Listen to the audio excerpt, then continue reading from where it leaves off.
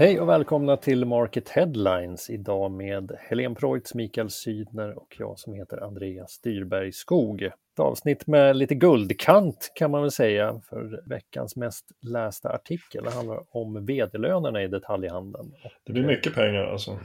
Ja du, de är toppen, i alla fall kvitterade ut åtskilliga miljoner under 2020 som den här kartläggningen avser då. Snart så spränger vi 20 miljoners vallen kan vi konstatera. Helene, var ju du som fick äran att göra kartläggningen i år och kan säga att det var ett ovanligt analogt arbete tack vare Skatteverket. Ja men precis, Skatteverket har ju en vana att skicka ut, de är inte så digitalt framåtlutade utan de skickar papperskopior. Man får beställa de här så får man hem en lunta som man då får mata in i datorn själv. Känns lite tryggt på något vis ändå. Känns lite 1900-tal. Förr hade de ju de här allmänhetens terminal på kontoren som man kunde gå till och slå själv. Det går inte ens det kvar alltså. Nej, det har jag gjort tidigare. Och har man tagit med sig under corona antagligen. Det var väl under den perioden som de stängde ner dem. Jag tror de hänvisade väl också till att det var liten efterfrågan. Men det känns ju otroligt mossigt att de måste skicka det med posten. Att de inte ens kan mejla över uppgifterna. Det var väl ett par kilo papper du fick hem. Några kilo papper och en pappersfaktura sen på några hundra också. Ja, nog om det. Vem tjänade mest förra året? Det var ju spännande där i toppen. Jag själv blev ganska förvånad när jag upptäckte att den långvarige ettan faktiskt blev akterseglad av en konkurrent, nämligen Klas Balkov, vd för Axfood, som alltså slog Per Strömberg då, som för er som inte visste det har toppat listan under många år. Har det varit någon annan som har toppat listan de senaste åren? Nej. Ja, det var ett år Sonat Burman Olsson. Ja, just det. När hon slutade på Coop. Fallskärmen utvecklades där. Ja, jag tror det var 33 miljoner. Just det. Men det var ju extraordinära omständigheter bakom det. Men vad gör man med en lön på 19,6 miljoner? Får vi fråga Klas Balkov kanske? Jag kan tänka mig en hel del. Hi-fi-utrustning kanske. Ja, herregud. Man kan konstatera att Klas Balkov i alla fall investerat i en ny bostad under året. Vi har haft ett litet dagligvarukluster ute på Lidingö, ett antal höga chefer i branschen bor ju där ute. Klas Balkov tills nyligen då alltså, men även Magnus Johansson på Coop, Sonat Burman Olsson som vi nämnde, hon bodde och bor fortfarande där, och sen har vi till exempel Per Strömberg och Anders Svensson på ICA. Alla har lockats till Lidingö, men nu har Klas Balkov lämnat alltså. Han flyttade in till stan, 10 minuters promenad från kontoret på Torsplan. Ännu ett trendbrott då. Ja, tror ni att de hade en avskedsfest, alla vd där ute på Lidingö? Säkert. Ja. Jag har inte sett något på sociala medier, men det finns säkert bevis. Ja, det har ju hänt en del på lönelistan, förutom att Per Strömberg nu petad som etta. Jag hittade den äldsta kartläggningen var från 2014, avsåg var väl 2013 års löner då. Då räckte det med en årsinkomst på 11 miljoner för att toppa listan. I år alltså 19,6. Däremot hade väl snittlönen inte förändrats så extremt mycket, men ändå höjts med en dryg miljon. Man kommer väl inte ens in på topp 5 med 11 miljoner va? 4 ligger ju på 12,2. 11,8 är 5. Ja, du Mikael, du kikade ju på marknadschefernas löner. Ja, vi gick ut med den innan vi körde den stora listan med vd-lönerna här. Det är ju inga fattiga krakar det heller. Den bäst betalda marknadschefen då, 5 miljoner, tjänar ju faktiskt mer än flera kända vd:ar på listan. Och den näst bäst betalda marknadschefen i vår sammanställning då redovisar en större inkomst än till exempel Coloramas vd, så att det lönar sig att vara marknadschef också. Det var Mikael Grimborg på Synsam som var bäst betald. Ja, han var ju liksom lite i en klass för sig med 5 miljoner. Sen var 2 på 3 miljoner. Så att, och sen föll det ganska jämnt neråt efter det. Ja, vi har en till lönelista på gång. Vi väntar på att det ska dimpa ner ett större kuvert från Skatteverket här vilken dag som helst. Så ni får hålla utkik nästa vecka efter den. Du vill inte ens tala om vilken kategori det handlar om alltså. Nej. Nej. Det får vi vänta med. I vilket fall så håller jag tummarna för att det ska vara fler kvinnor på den listan. Det har varit Ja, jag ganska håller med. skralt med det både bland vd och marknadschefer. Jag tror att det var fler bland marknadscheferna än bland vd-arna, va? Ja, säkert. Det följer väl även den generella trenden i näringslivet att kvinnorna blir fler och fler under den absoluta toppen. Men det är svårt att nå hela vägen, va? Det har ju faktiskt inte hänt så mycket de sista åren heller. Men nog med snack om pengar. Går över till veckans storaffär i handeln. Ja, det blir pengar där också. Ja, kan man väl räkna med. Men det är kärlek i luften också, Mikael Sydberg, va? Ja, visst är det. Vad är det som har hänt i veckan?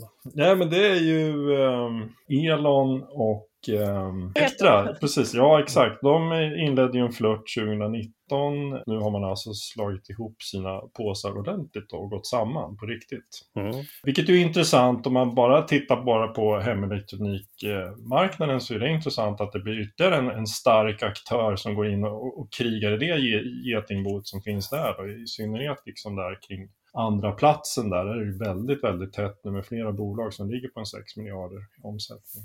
De har ju ganska kaxiga målsättningar också. De har ju sagt att de ska bli en aktör med allt för hemmet, och där har man ju redan till exempel möbler med IM Home med i portföljen. Och hur det ska profileras, det är ju fortfarande oklart om jag har förstått det rätt då. Men så det handlar ju om ett bredare utbud och ett ökat tjänsteerbjudande. Och sen finns det ju ett uttalat mål att bli störst. I hela Norden dessutom. Ja, ganska kaxigt. Först i Norden till och med. Och sen på respektive marknad. Så man liksom börjar med helheten och sen går man in och punktar marknaderna då. Men det där är lite spännande. Man kan ju göra lite sådana här små räkneexempel då. Tittar man enbart på hemelektronikmarknaden så kan man konstatera att det är fortfarande en väldigt lång väg till den första platsen. Den nya Elon, om vi kan kalla dem för det, kommer att omsätta drygt 6 miljarder i Norden. Medan Eleganten bara i Sverige omsätter knappt 16 miljarder. Så bara där har vi ett glapp på nästan 10 miljarder. Och i realiteten är det glappet ännu större om man bara tar Elons svenska siffror. Om det är exakt då. Och tittar vi dessutom på hela Norden så omsätter ju Elköpkoncernen en bra bit över 40 miljarder. Men de har väl inte nämnt någon tidsplan heller? De säger inte när de ska bli störst? Eller? Precis. Ska man bli störst då på något sätt så måste det väl till kanske ytterligare strukturgrepp. Och det finns nog en större plan här som det är kanske det här sammangåendet bara i början. Men visst hade ni kontakt med Stefan Lebro båda två, va? I samband med det. Han nyanserade inte det här uttalandet någonting då, hur de hade tänkt sig. Det var väl just den här breddningen då, liksom, att han pekade på lite andra saker än att bara sälja apparater, liksom, och att man breddar sig till lite andra kategorier och så vidare. Men exakt hur stor den breddningen är, om det handlar om ytterligare förvärv framöver, det får vi väl se. Man kan tänka för Elektra-gruppen så måste det vara en klar vinst, eftersom de bara finns på 2 marknader idag, och i och med det här sammangåendet så öppnar de ju upp då för hela närvaro i hela Norden. Ja, precis. Det kommer nog hända en hel del där. I alla fall om man ska nå de målen som Stefan Lebro pratar om. Ska de nå dit så behöver de ju växa rejält, det kan vi ju konstatera. Och vi går vidare till ett annat fenomen som växer snabbt och väcker stort intresse i branschen. Det är det här med, ska vi kalla dem, hyperlokala dark stores, alla Foodora och Volt med flera. Nu senast så var det Kate Anquetil som lyfte fram detta i en intervju med dig, Mikael. Ja, precis. Vad var det hon sa om detta fenomen?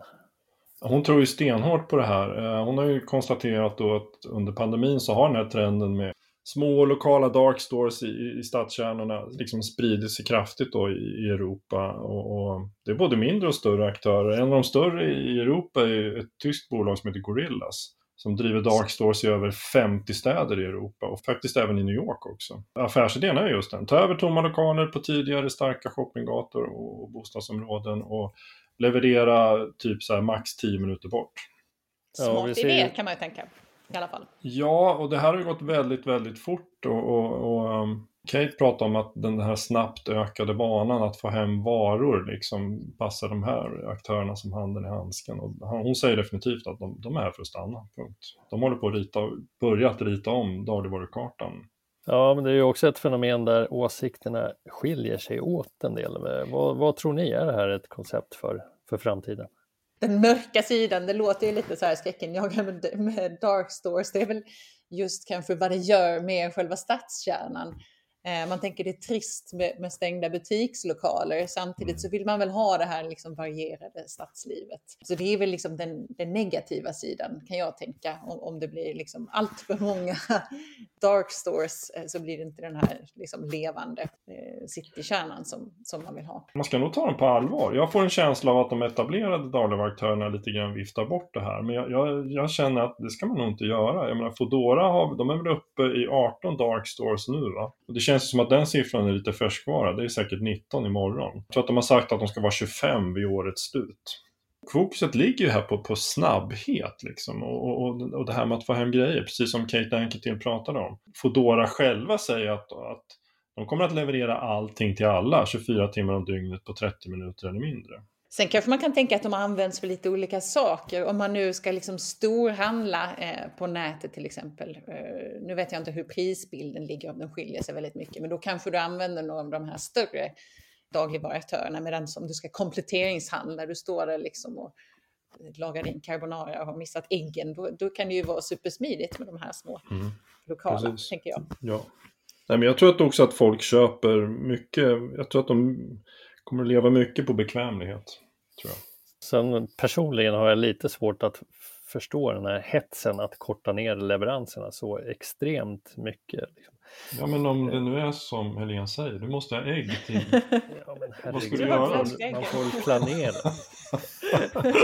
Ja, precis. Det är dålig planering. Hörrni, vi lär få fortsätta snacka om detta fenomen framöver också, känner jag på mig. Det finns som sagt mer att läsa på market.se och även vår systertidning Dagligvarunytt har tagit ett bredare grepp om det här fenomenet. Vi kan länka till den artikeln också här nedan på poddsidan. Men hörni, nu är det dags att runda av för idag. Vi önskar alla en trevlig helg och återhörande om en vecka. Det gör vi. Trevlig helg. Trevlig helg.